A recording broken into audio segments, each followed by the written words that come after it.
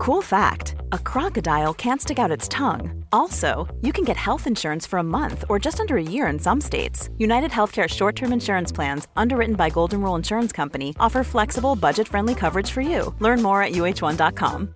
This is Paige, the co-host of Giggly Squad, and I want to tell you about a company that I've been loving, Olive & June. Olive & June gives you everything that you need for a salon-quality manicure in one box. And if you break it down, it really comes out to $2 a manicure, which is absolutely insane. It's also so easy to get salon-worthy nails at home with Olive & June. The difference between how your nails used to look when you did them yourself and now with the Mani system is a complete game changer. The best thing about Olive & June, too, is it's a quick dry. Dries in about 1 minute, lasts for 5 days, and full coverage in up to 1 to 2 coats. Visit oliveandjune.com/perfectmani20 for 20% off your first system. That's oliveandjune.com/perfectmani20 for 20% off your first system.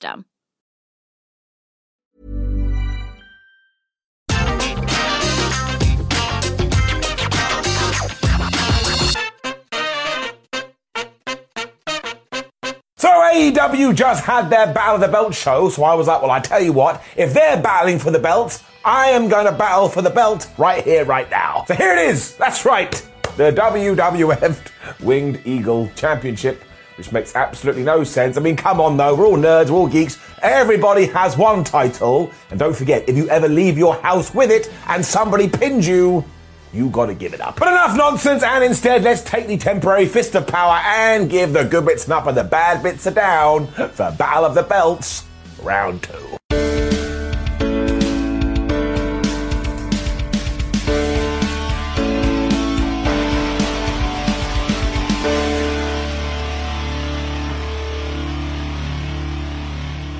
So I was very intrigued to see what was going to happen when Sammy Guevara challenged Scorpio Sky for the TNT Championship. Because if you have been watching All Elite Wrestling TV, you know the tide has kind of been turning when it comes to old Sam. As it turned out, we did find out very quickly that Sammy Guevara rushed Scorpio Sky, and if you listened really, really carefully, you could hear the fans going boo, boo, and I don't think they were saying boo words. They also cheered when Scorpio finally double-legged him, and this is when the chant started. It was all, let's go Sammy, Sammy sucks. By the time we got to the end of this thing, I think AEW may have picked a very specific direction. They also started to bite each other, so I was like, man, both of these people are just disgusting human beings. But I think what we all forgot about was that, of course, these two were going to have a really good match. So by the time Sammy Guevara went for a leapfrog and Scorpio Sky caught him in the TKO position, I was all right, let's settle in, because here we go. They soon zoomed to the floor, because that's what we like to do in these matches, where Sammy threw Scorpio Sky into Barry Barricade. And yes, for those that are into this kind of thing, around about this time, Excalibur said, oh, do you know who a former TNT champion is? Cody Rhodes. And all wrestling promotions to do this, really. Just because somebody leaves your company doesn't mean they should vanish into the ground. Scorpio was then trying to whip Guevara into Simba the Steel steps, but somehow Sam was able to reverse that by jumping off the steps and doing a moonsault. And then, if you can believe it, when they were fighting on the apron, Scorpio Sky hit a TKO onto that part of the ring. And I went, you're not going to believe this, I did my research. That's the hardest part of it. Sky also used this as his moment to take over, and he kept giving Sammy all these backbreakers. And yes, the audience started to chant, give him another one, do another one, break his flipping back. That was it. We had chosen the dark side and there was no going back. This continued too when Sammy made his comeback, and it didn't even matter when Ethan Page realised that his partner was about to be 450'd, so he pulled him out of the ring. This is when Ty Conte got involved though, because she walked up to Ethan like, you can't do that, how dare you? When she got out of the way, Sammy Guevara hit a shooting star press off the top rope and took out the Men of the Year. And as ever, we just doing these moves these days, and they're really, really crazy. This is when things went nuts and the near fall started, because we used the most devastating move in all of sports entertainment, the backwards. And straight after that, Sammy hit one of his springboard cutters, and my word, he almost slipped. Around this time, Dan Lambert started distracting, which he was always going to do. And in all this fracas, Scorpio Sky tried to do a pin while holding the ropes. But Ty was like, no, you ain't doing that. And she stopped him, which is when American Top Team was like, that's it. We've had enough of you. They called out Paige Van Zandt. She got quite a good reaction from the crowd. And her and Conte started a fight. There was so much nonsense going on, though. This is when Sammy decided, you know what? I'm going to hit Scorpio Sky right in the balls. He did that. He hit the GTH. He got the 1, 2, 3, and now for the third time, he is your TNT champion. And given that after the fact him and Ty Conte made out that their lives depended on it, I'm gonna presume they've gone heel. There's also so much to unpack here because one, I kind of would have liked Scorpio Sky to have a longer reign, but also two, I do enjoy how much AEW changes the TNT Championship because it's the complete opposite to the world title. The match was really good though, and look, now I'm massively excited to see where this is gonna go because it's like a roller coaster up. We then had a couple of videos for Jonathan Gresham and Dalton Castle, because of course if you'd never watched Ring of Honor before and you're an AEW viewer, you would be like, well, who the flub are these guys? But I thought both were very good and probably made you go, well, I want to see some more. It was then of course Jonathan Gresham versus Dalton Castle for the Ring of Honor title, and surely Dalton here won a legion of new fans because his entrance was so over the top as he came out with the boys, but then he got in the ring and it just kicked some ass. Gresham is also ridiculously good at what he does, and he was also introduced as representing the foundation, so I was nerding out a little bit because if you don't know, I'm the host of Progress Wrestling over here in the UK, and when we have Jonathan Gresham, I get to do the same thing. I know, I'm a massive loser. I'm fine with it. And when they got in the squared circle, this was like wrestling maths. They were just trying to figure the other person out. They also had this one part where they kept getting out of the way of the other person's strikes, like they'd mastered the WWE 2K22 reverse system. And this is when Dalton Castle started to do his suplexes and started to do his throws. And Jonathan Gresham was just flying around the place. Dalton then thought he could win the thing, so he went for the Bangarang, which is the name of his finisher and is also one of the greatest names in the history of professional wrestling.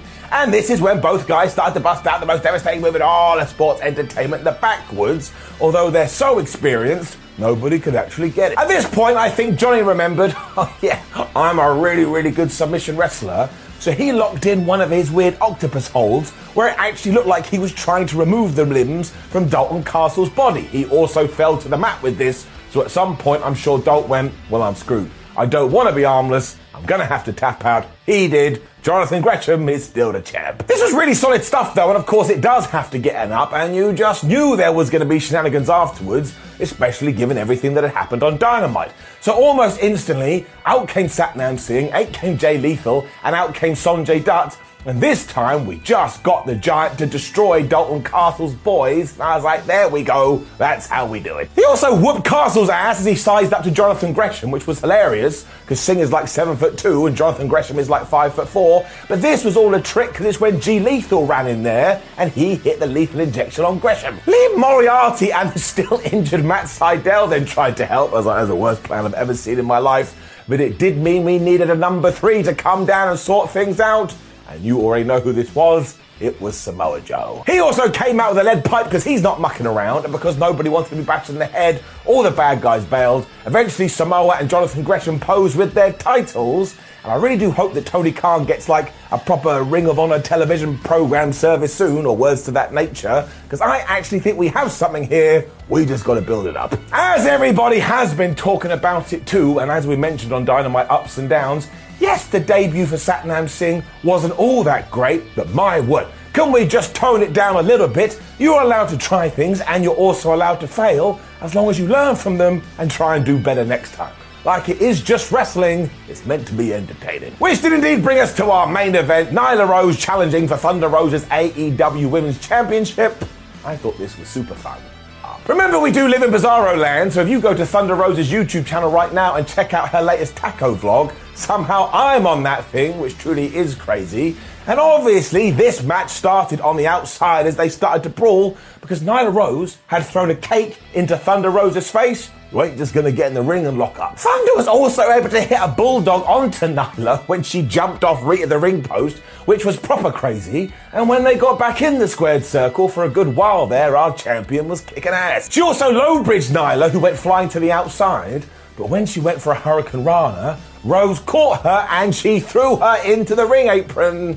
I mean, you already know the deal. The Native Beast then went nuts because she threw Rosa into the floor and chucked her into Simba the Steel Steps. And even when Thunder was able to get a little bit of something, she went for a crossbody. Nyla Rose caught her and she suplexed her into the ropes. Nuts. Eventually, Rosa was able to get out of the way of Nyla's flying knee, and this was absolutely brilliant because then they were mucking around on each other's shoulders where Thunder Rosa hit this code red and it got such a great near fall. I ain't gonna lie to you, I shall be honest.